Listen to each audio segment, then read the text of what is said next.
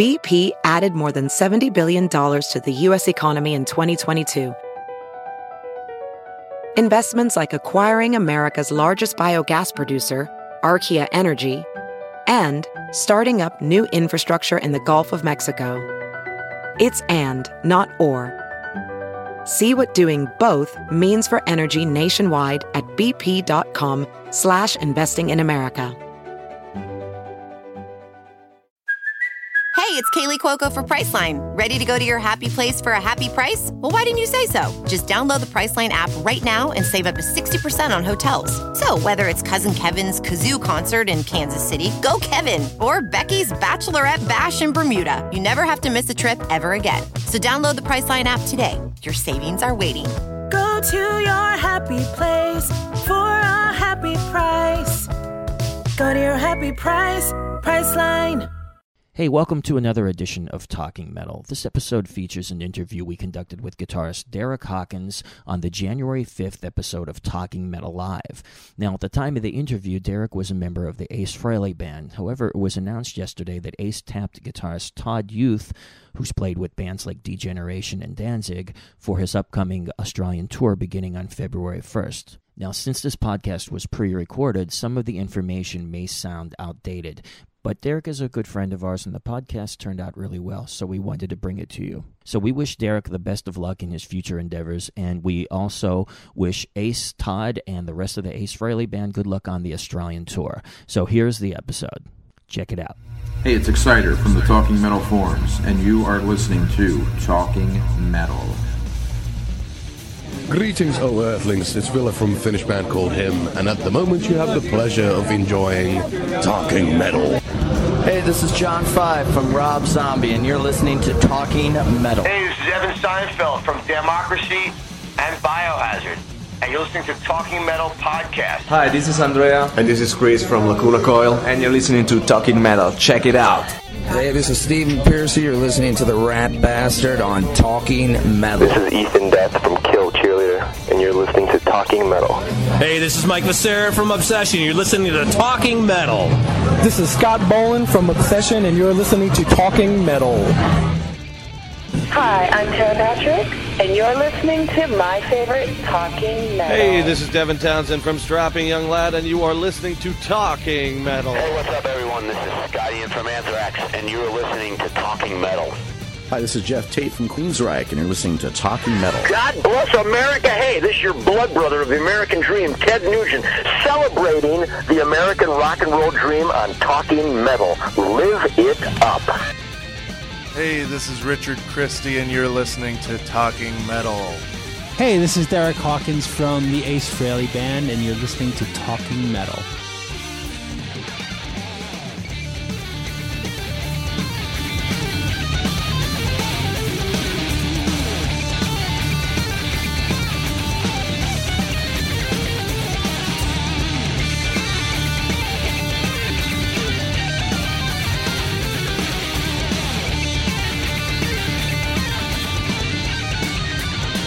Hey guys, welcome to another edition of Talking Metal. It's John Astronomy. I'm hanging out with Mark. What's happening, Mark?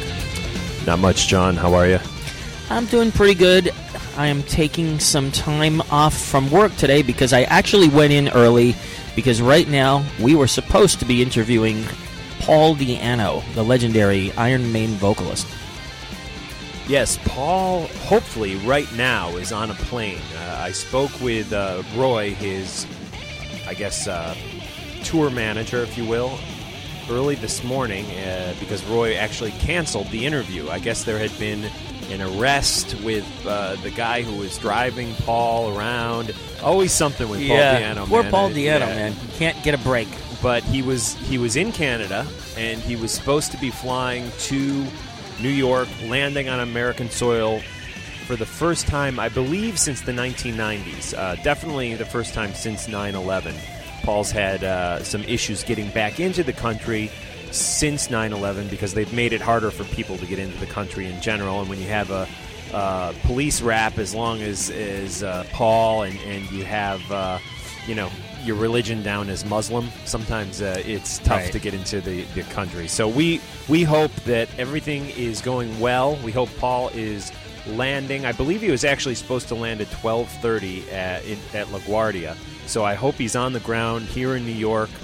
It's exactly 1 o'clock right now. We were supposed to be interviewing him over at Gibson, shooting it and, doing our thing with it, maybe even airing some of it on MTV2's Headbangers Ball.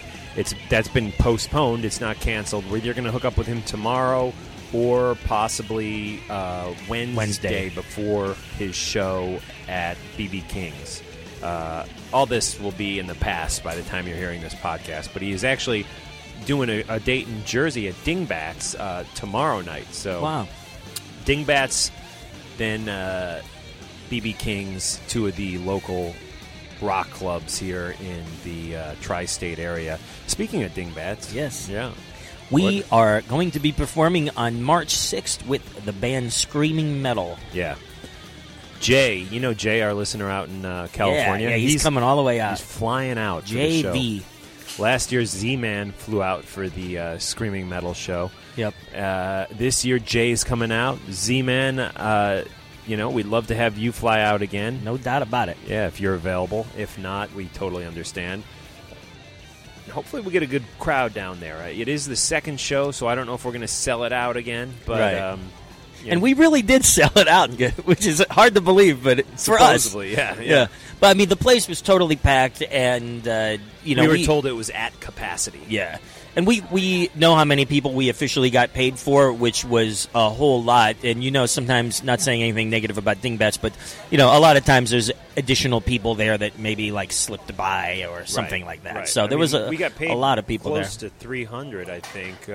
And I can tell you that when Brittany Fox was there a few months before us, they brought 34. Right, so we had 300 people. Towards, Brittany Fox, 34 people. And Brittany Fox is a very cool band. And speaking of Brittany Fox, another Philly band, Cinderella. I heard "Shake Me" on a TV commercial the other day. Oh, cool! Yeah, good song. That always brings in the money. I thought that was a good tune. There is a new record out, or about to come out. I'm not even sure. I think it's out. BK3 by Bruce Kulick. Yep. We've been featuring this song a lot on markstriegelradio.com. That's the 24-hour stream that goes on. And we've also done an interview with him up on that stream. He's going to be coming back on the stream with our friend Victor to talk about 10 songs that he's done throughout his career and go into detail about each song. That's which is pretty an idea. neat. Yeah, Victor came up with that idea, and I think he talks about Tears Are Falling. Oh, that's cool. He talks about some of his new songs, and I thought this would be, since we probably already have some Kiss fans listening today who maybe don't normally listen to Talking Metal because we have Derek from Ace's band on talking some Kiss with us. I thought this might be a good place to play the new single off of BK3, the Bruce Kulick record. Yeah, Bruce is great.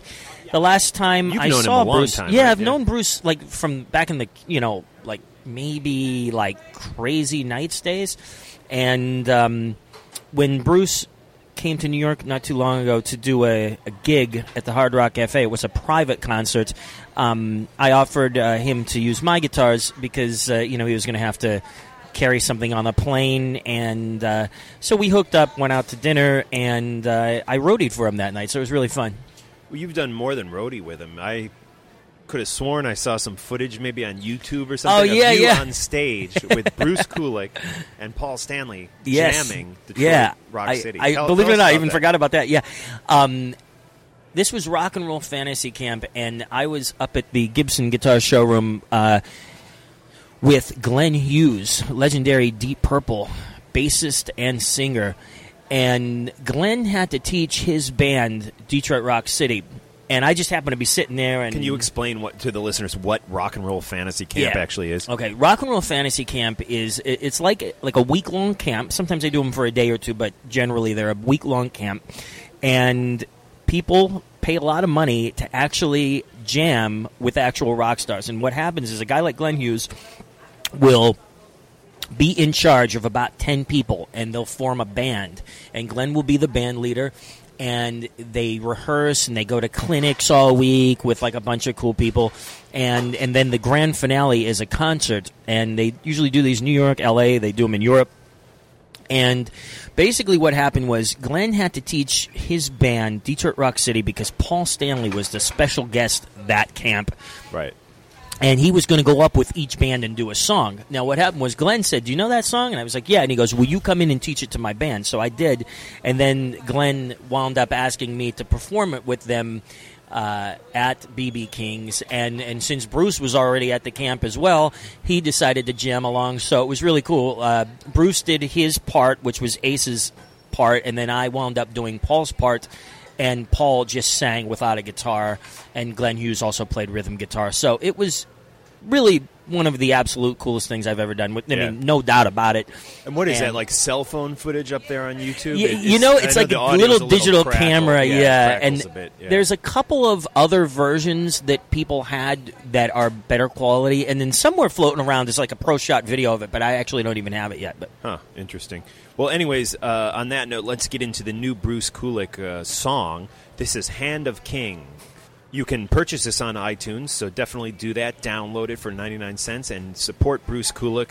I love the vocals on this. It sounds so much like Gene, but it's not. It's Nick Simmons. Yeah. Making his... This guy could have a future, man. Yeah, no doubt. He has some real talent. It reminds me of Gene, just slightly like... maybe a slightly lower register. It's pretty cool, man. Yeah. Sounds great, without a doubt. Here it is, Hand of King. Come along, we must be strong to reach the castle before dawn.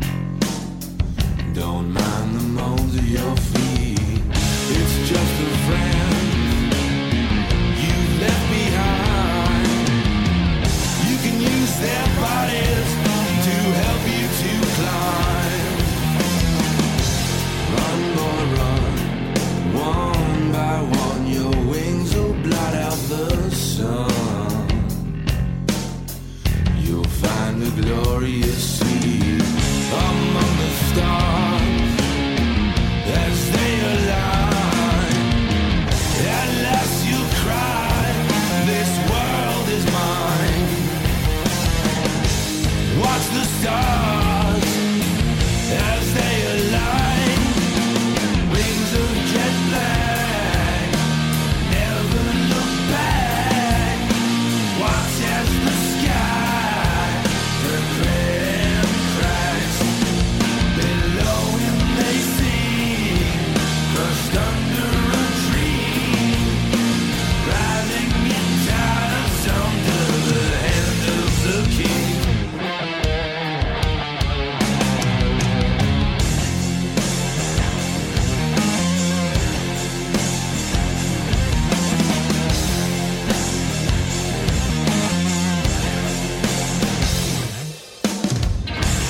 Look at me, on my knees, you made me forget my dream.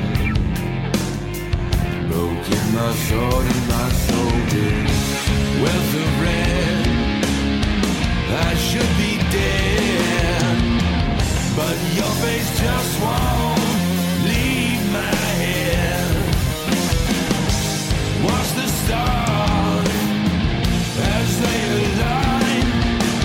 Wings of jet black, never look back. Watch as the sky turns red and crack.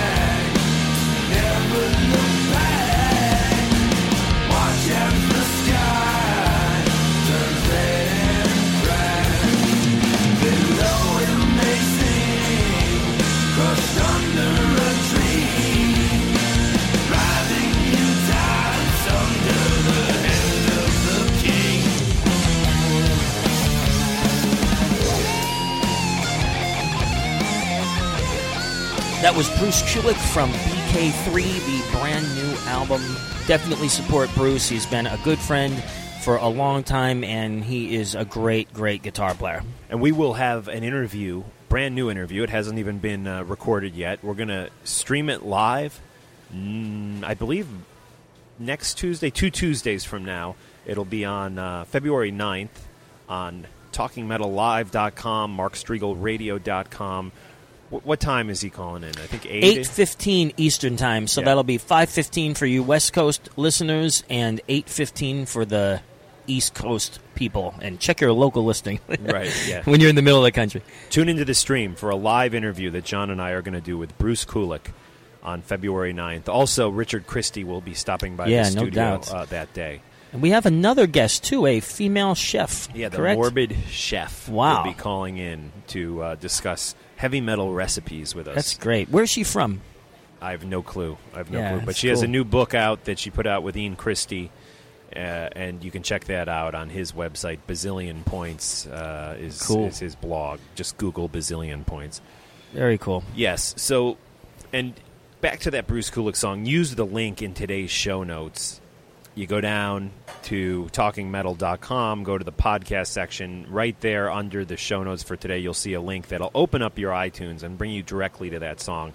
Those links help us, and any additional songs you then buy after you download the Bruce Kulick song also benefit us. We get a nickel or something per song, which adds up after a while, and we like getting those $5 checks every few months. So thank you for supporting us. Yeah, thank you, and most importantly, we encourage everybody to support the artists that we have on Talking Metal, and that's an important thing because we want to show them that podcasting does help sell records. Yes, definitely. Well, you want to set this interview up with Derek? Yeah, we were at our last Talking Metal live show, and it was very cool. Our friend Derek Hawkins from the Ace Frehley Band stopped by. Mark and I, we hung out with Derek back at the Ace listening party that we put on, one of the 2 Ace listening parties that we hosted.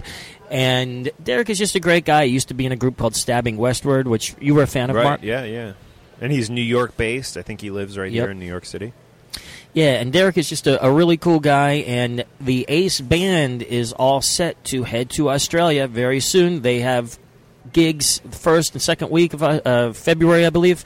And I wish I could have went. Ace asked me to come, and unfortunately, due to my ridiculous schedule with work, I wasn't able to go. So, guys, have a great time down in Australia. If you live in Australia, be sure to go see Ace Frehley and Derek and the whole gang really put on a killer show. They're going to rock it down there. Yes, and tune into the Headbangers Ball on MTV2. John and I do a lot of guest hosting on the Headbangers Ball. They're short little 30-second clips, 5 or 6 of them per episode, where we talk with people like Zakk Wylde, Rob Halford, probably Paul Di'Anno after we hook up with him and shoot that. Who else? Ace. Ace, we had Ace on that. And we had Alan Flores from Guitar Hero. Yes. Yeah, so that was cool. I feel like maybe there was somebody else, but I don't remember. There'll be a lot more Headbangers stuff coming to you from Talking Metal. And we'll see you back on Talking Metal real soon. A lot of great guests coming up. As I mentioned, Richard Christie, Bruce Kulick, White Wizard will be on. And hopefully, Paul Di'Anno. Yes. Hopefully he gets back into the country. I really hope he does. It would really suck if, after all this cool stuff was planned, not just for Talking Metal, but for all the fans here in the United States, that some, crazy thing could happen, and like I said, an arrest. And just because somebody was arrested doesn't mean that, they're guilty of something. So, we've heard that there was some kind of an arrest, but, hey, let's wait and see what happens. The tour manager didn't actually use the word arrest. What's detained? Detained. Yeah, that was the word. Okay. Detained. Yeah. Anyways, here's our interview with Derek from Ace's band. And why don't we hear a track from Anomaly right before the interview with Derek? Does that sound good? We're going to end it with Outer Space. What do you want to play right here? Let's play Foxy and Free. Yeah, and we'll have those links up so you can purchase this Ace music on iTunes. This is Foxy and Free, followed by our interview.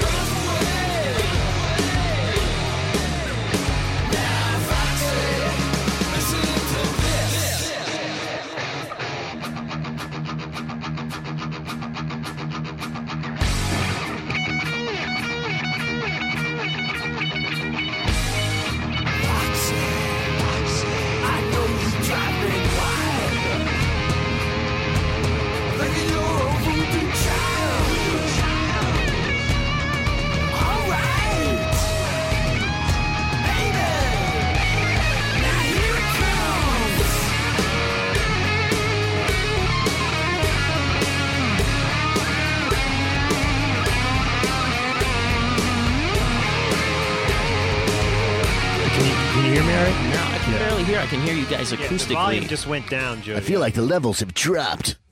So anyway, guys. Yeah, there we go. They're back on now. We have a great show, as we said, and right here sitting next to me, we have Derek Hawkins, my good friend from the Ace Frehley Band. Derek, hey, what's going on, man? How you doing?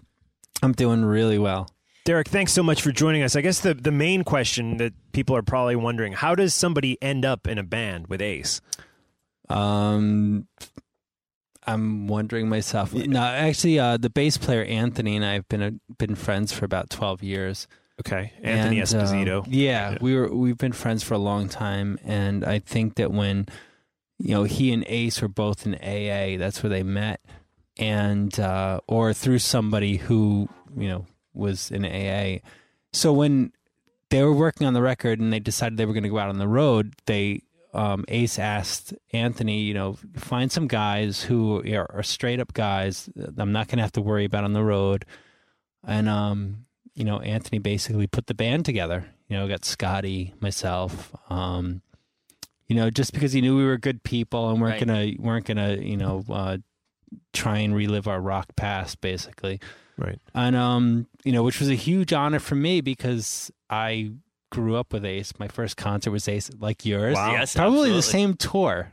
What was tour it the was Dynasty that? tour? No, see, I know I'm dating myself right now. Believe me, I wish I could have went to that tour. My relatives all went to see Kiss on that tour, but I didn't get to go. Believe it or not, you're gonna think this Left is at negative. home like Macaulay the Culkin. Asylum tour. I didn't get to go. Yeah, Lick It Up tour was my first tour. Oh, yeah, well, so I didn't even that was see actually Ace. a good record, though. Yeah, no, it was a good record. That was a really good record. But my dad took me for my 9th birthday. Wow. June 15th, 1979, Cool. at the Lakeland Civic Center in Florida. Right. And it was the first show on the Dynasty tour, and I was thrilled. And to be playing with them 30 years later is huge. And you know what's something about Lakeland is that's where Ace was shocked. Yeah, 3 years before that. Yeah, and that's where Shock Me came from. Oh, very cool. Yeah, I didn't know that Some back trivia, then. I was right? just psyched to be there, and I was like, I could see he was like the size of my fingernail.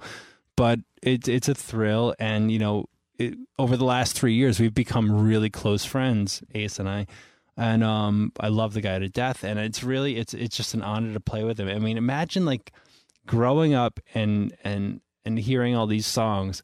And it's a funny story, and Ace hates when I tell it, but every night during Shock Me, I mess up the rhythm part underneath, because when you hear him go into that solo and you're like, wait a second, I heard this growing up a million times, and there it is. Right. Wow.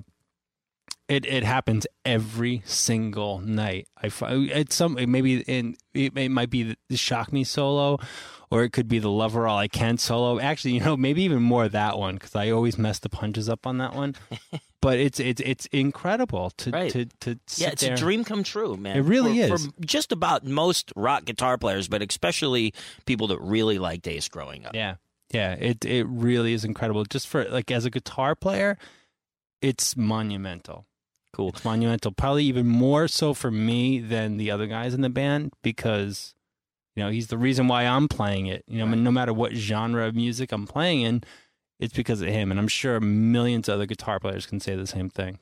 Definitely. Cool. And you guys have done a series of shows already. I mean, you've been playing all over the States, and you're getting ready to head over to... Actually, we just got back from Europe the Friday before Christmas. Yeah, we did 18 shows or something like that. And you guys went all over Europe, just about every country you were there. I think I saw a hotel room 3 times. Wow. It was like show, bus, show, bus, show, bus. Wow. But some of the most beautiful places I've ever seen. Now, did you guys have any trouble with the weather? I remember when this tour was being booked, and Ace was a little concerned that there might not have been enough time to get from city to city if the winter... Not for Ace, maybe for us. He's flying around in a jet, but, we're, the band, we're going on ferries and stuff, but we kept ourselves amused. We got there.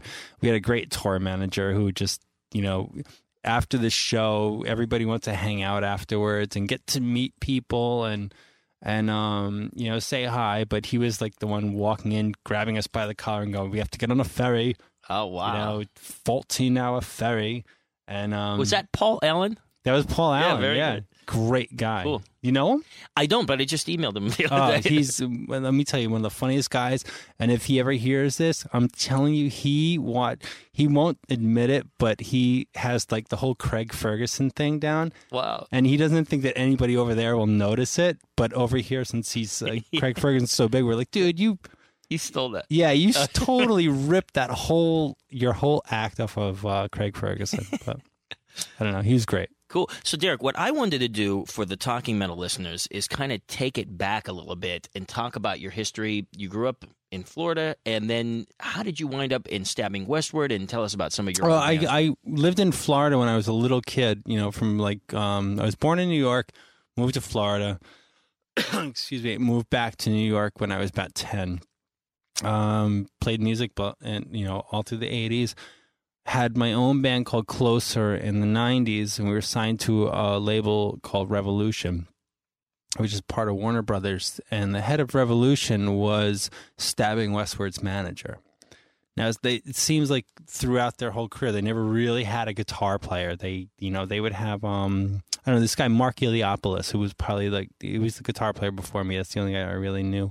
I wasn't really a fan of Stabbing Westward. I was more into like Suede and Oasis and that sort of thing. It's just where my playing went over the years. And she liked my playing and thought that I would be what they needed. So for their last, the last 2 years they were together, I was the guitar player. I don't know if I was the right fit, but I had a good time. Those guys are great guys and great. The drummer, I have to say, was like probably one of the best musicians I ever played with. Cool. Wow. Yeah, Andy Kuchevsky. He's one of the best musicians ever. He actually wrote most of their hits.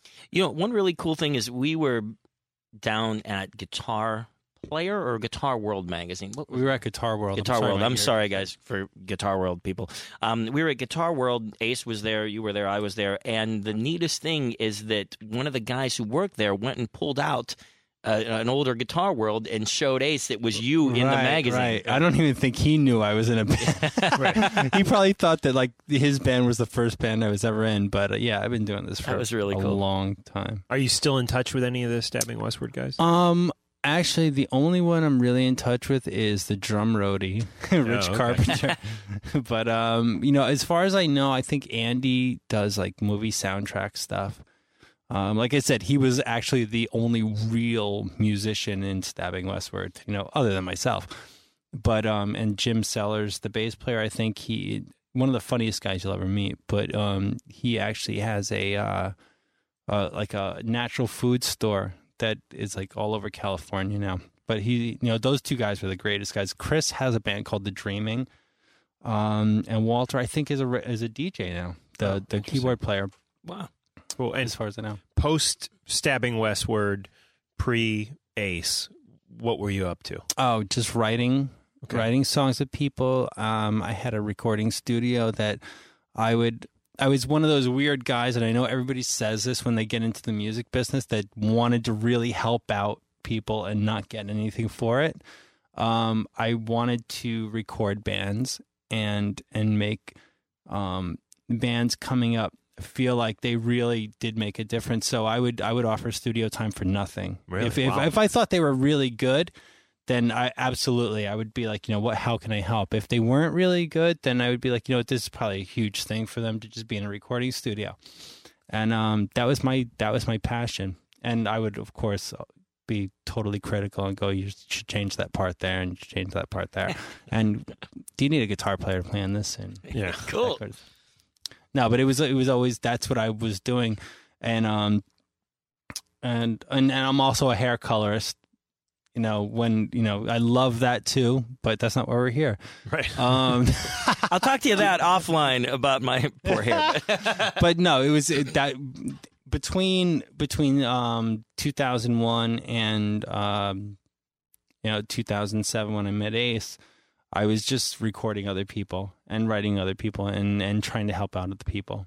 Now, back to the Ace stuff. Now, Anthony had started out recording the album with Ace at Schoolhouse Studios, and Ace had done a lot at his house in Westchester, and then the album was finished where you were kind of like the main dude in the studio with Ace, helping to get the record done. Tell us about that. Well, yeah, Anthony started off recording, I think all of the basic tracks, with the exception of 2 songs, were done at Anthony's studio.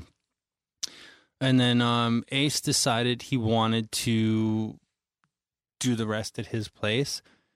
And it just worked out that way. It was probably the best thing because, he has a great recording studio in Austin. Right. And it actually kind of looks like this place. And it was, he, as a guitar player, musician, it's the best thing. It's sometimes the best thing, sometimes not. But for Ace, it's the best thing to be able to walk down the road, walk into your place, say you like that guitar sound, and just do it at your leisure. Right. Ace, Ace, and that's what he's like. He's not one of those guys who goes, okay, I got to be down in the city at 7:00 and we're going to do guitar tracks. Right. He doesn't work that way. Right. It's like sometimes it would start at 7, sometimes it would start at 1 a.m. Right. And it just was good for me to be there as support.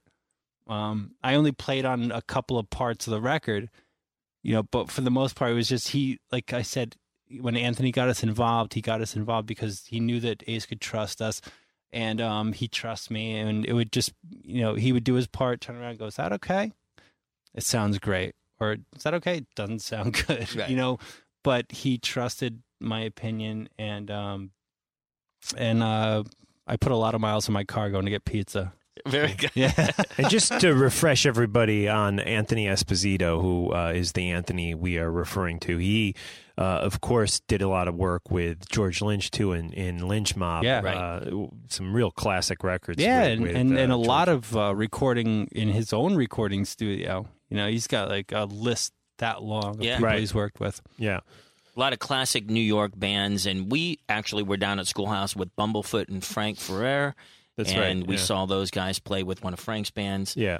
Yeah. And, Anthony's just a guy that's, not only a great musician, but, all of us musicians now have some kind of other gig that we're equally as good at. And Anthony's is set design, and he has designed like tons of sets for shows like MTV Unplugged and the VMAs and all that kind of stuff. And great stories about all of those as well. Yeah. That's one guy who can remember. He takes like in everything that's going on and can tell you stories. I don't know if they're real or not, but he makes up a good story.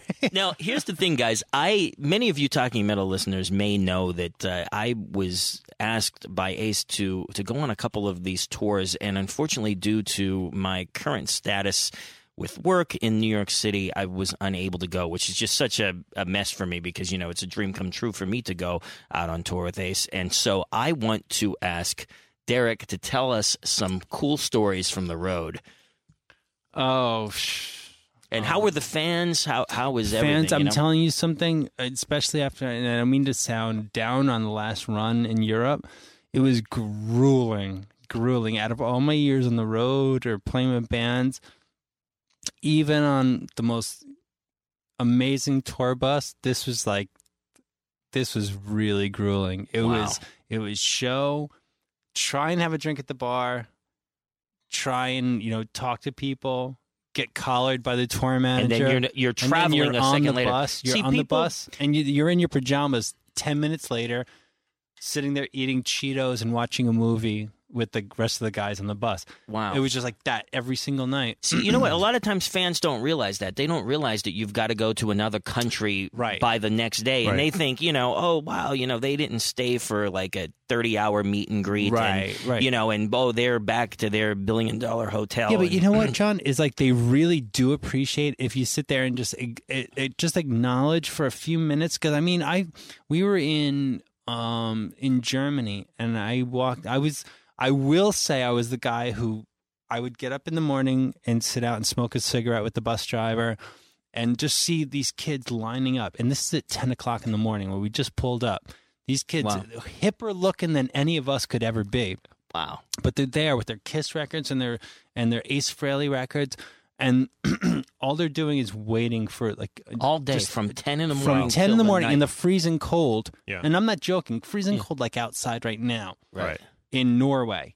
And they're waiting there all day and walk out, and not even to think they're going to know who I am, but I walk out and they know who I am, and they want cool. And they want to talk about Ace, and it's like okay, well, I'll finish my cigarette now, and then you know what? When I come out for sound check, the guy's still there. When I come out after the show, the guy's still. Some of the people would miss the show just to stand by the back door and meet Ace. And that to me, to make them feel important that's what the tour was all about. To see kids there who I didn't even think they would know who we were. To see them there was the most important thing. That made like all the long rides, the 12-hour ferry rides and whatever, that made it worth it. Wow. Very cool. I really did. And I mean that from the bottom of my heart. Made it friggin' worth it. There's a posting on a board. It's called KISS FAQ, like FAQ.com.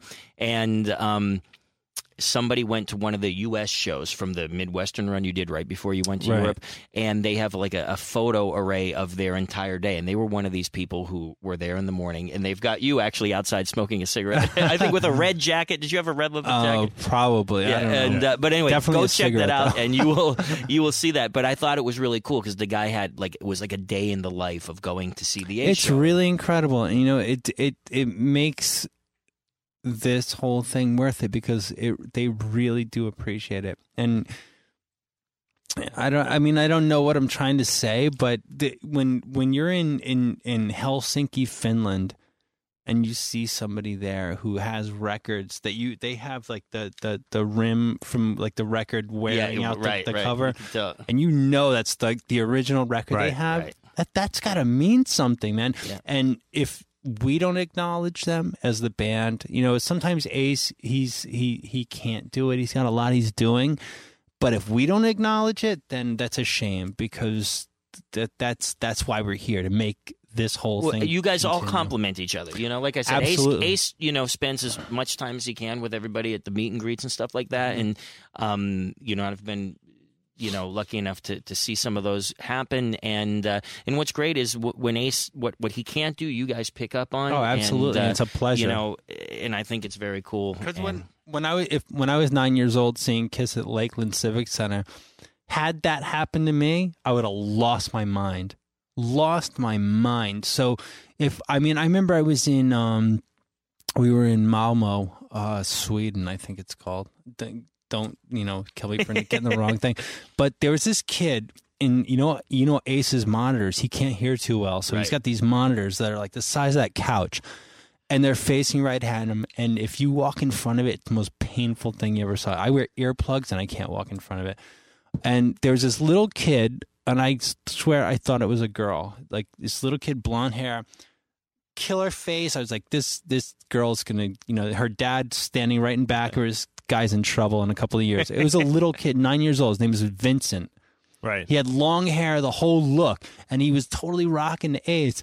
And I was like, that right there, if Ace had like shook his hand, it would have made his life. And that could change his life. That really honestly could make him go, I got to do music for the rest of my life. Wow. It would have done it to me. Yeah. I did it. It did it for me at the Lakeland Civic Center when, Ace was the size of that little, display on that Pro Tools screen there. Yeah. But, imagine like you're right there in the middle of his monitors, hearing his guitar, and he looks at you, gives you a pick. Incredible. You know what? Go ahead, Mark, and then I want to say one thing. I was going to ask, there was such a long period of time in between the last Ace record and Anomaly. What was the last? It was Trouble Walking. Was the last actual real album. There was some greatest hits stuff in between. There was some greatest hits stuff and some one-off stuff with like Anton Fig and stuff like that. But can we? I know Anomaly is still rather fresh and new for everybody, but do you envision another Ace album coming in the near future, or do you expect it'll be another long wait? No, I think he's already writing it. And, I have a ton of ideas, and we know he's so open to hear things. I guarantee you he's already got some ideas in the can. I think that would Yeah, be great. I think that I don't think he wanted it to be such a long wait. Right. You know, as we've all heard the stories before, he was starting it. He had the Kiss reunion. Of course, he had some other issues in between. But I mean, it just goes to show that when he does want to do something, he gets it done pretty quickly. I mean, when he really committed to doing the record, it took a lot less than, you know, a Def Leppard record. Yeah. Okay. The story that I wanted to tell is that it was 1987, and September. I just went to college, and I was only 17. And it's a long story on why I had backstage passes, but my family had laminates for the Fraley's Comet Tour of the Planet.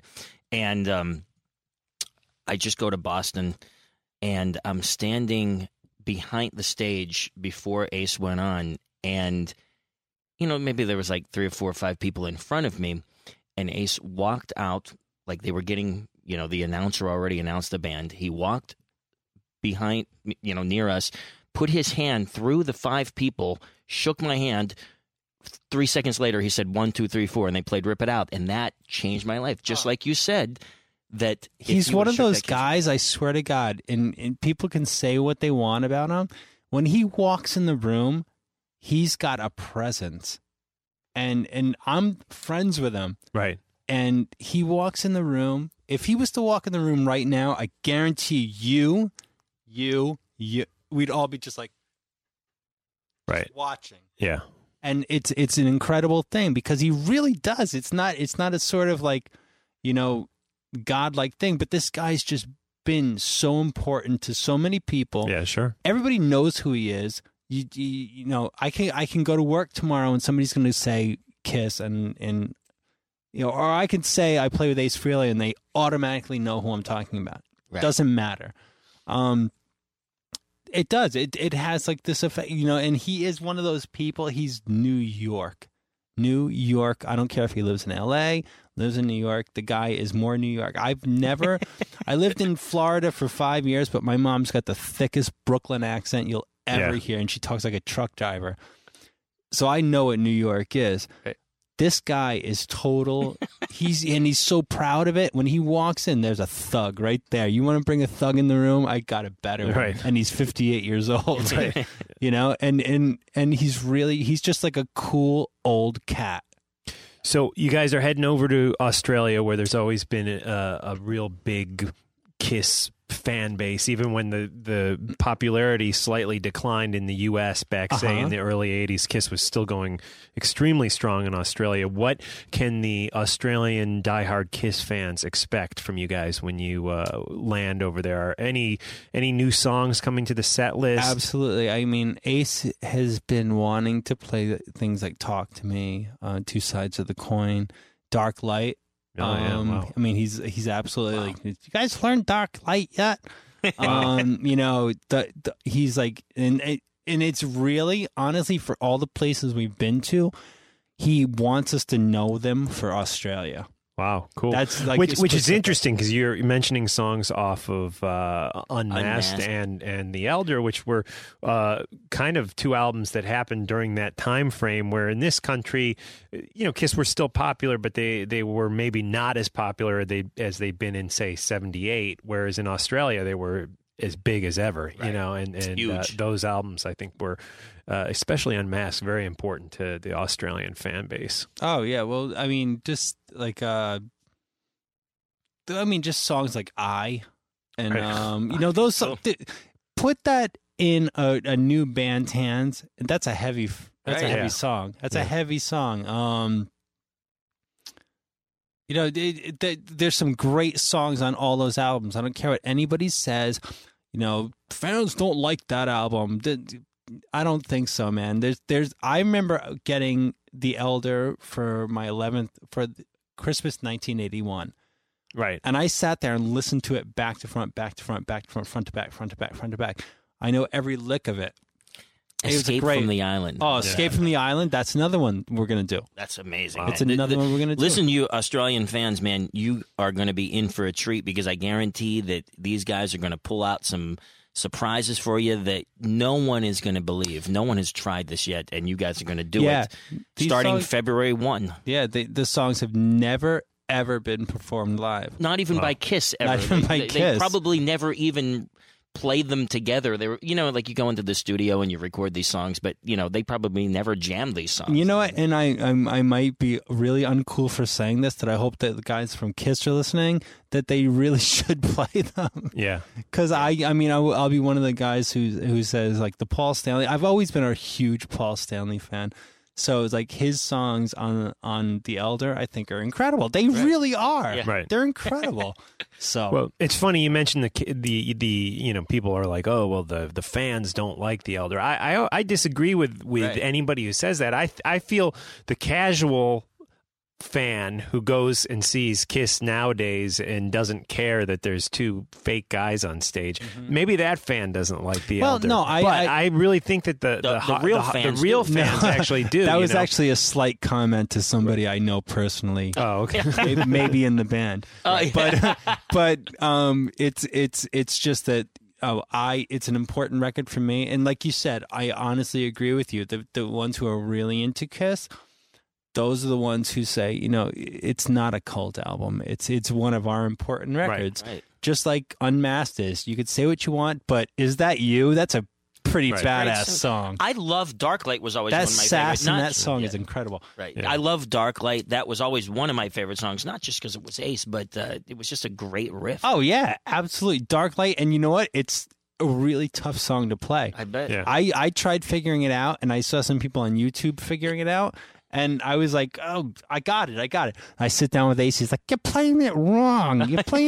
It's in this tuning. And it's true. It has that sound. When you tune it like him, Wow, I didn't even know it was in an alternate tuning. Suddenly, it has that tuning. It's in the Keith Richards tuning. Wow. Yeah. I just think it's hard to switch chords as fast as you have to in that song. Oh, well, once Ace shows it to you, it's pretty easy. Okay, cool. Very good. Now, Derek, before we let you go, and you're going to hang around here today. I'm chilling. I got to meet Carmen at Peace. You're going to hang out. We're going to have pizza. We're going to rock. But I got to bring up something that I think is out of control, and you are the guy, and no one knows what I'm going to talk about. You are the guy that's bringing the 335 to heavy metal. 355. 335 shape, 355 guitar. No, that is, explain to people what the difference is between a 335 and 355. Well, with the 335, although I have one of those as well. Yes, I knew that. You didn't help me out with that one, but sorry. you did help me out with the newer one. It's a 335 basically with the custom binding. Yeah. And Les Paul heads, like the Les Paul custom headstock honestly, binding inlays. If anybody plays guitar, please try out the 355. If you find one, play one. You'll never put it down. And this guy right here got me my dream guitar. What is this, a Les Paul? No, it's like a B.B. King looking. The Lucille guitar? Sort of. Well, the B.B. King's guitar? Right. It's that, but with the F holes. B.B. King's guitar doesn't have the F holes. Yeah, it just is. But honestly, it was my dream guitar for like 20 years now. And I couldn't get one. I couldn't afford one, or the timing wasn't right. I met John, and John hooked it up.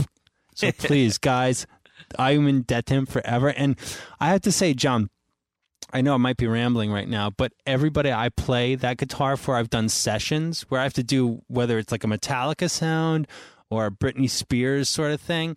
Nobody can believe how good that sounds. Wow. I could do a Lamb of God session and get a sound with that guitar. Wow. Incredible. Gibson 355, guys. Check it out, Gibson.com. GibsonCustom.com. Cool. Yeah. Well, Derek, thanks so much for joining us. We'd love to get a Talking Metal ID from you, saying your name and your band, and you are listening to Talking Metal. It would be my pleasure. Whenever you're ready. Hey, this is Derek Hawkins from the Ace Frehley Band, and you're listening to Talking Metal. Cool. And this is Derek and Ace with Outer Space. You know it. Talking Metal Live. To be a part of your game.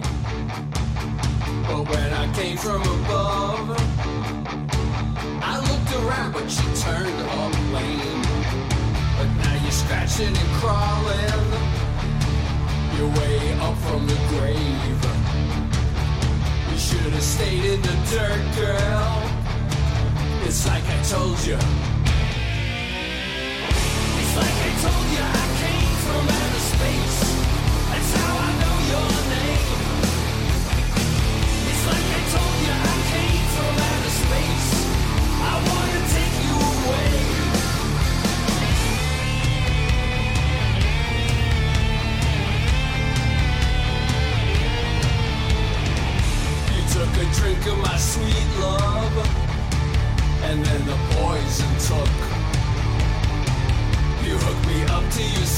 machine, and then I blew you up.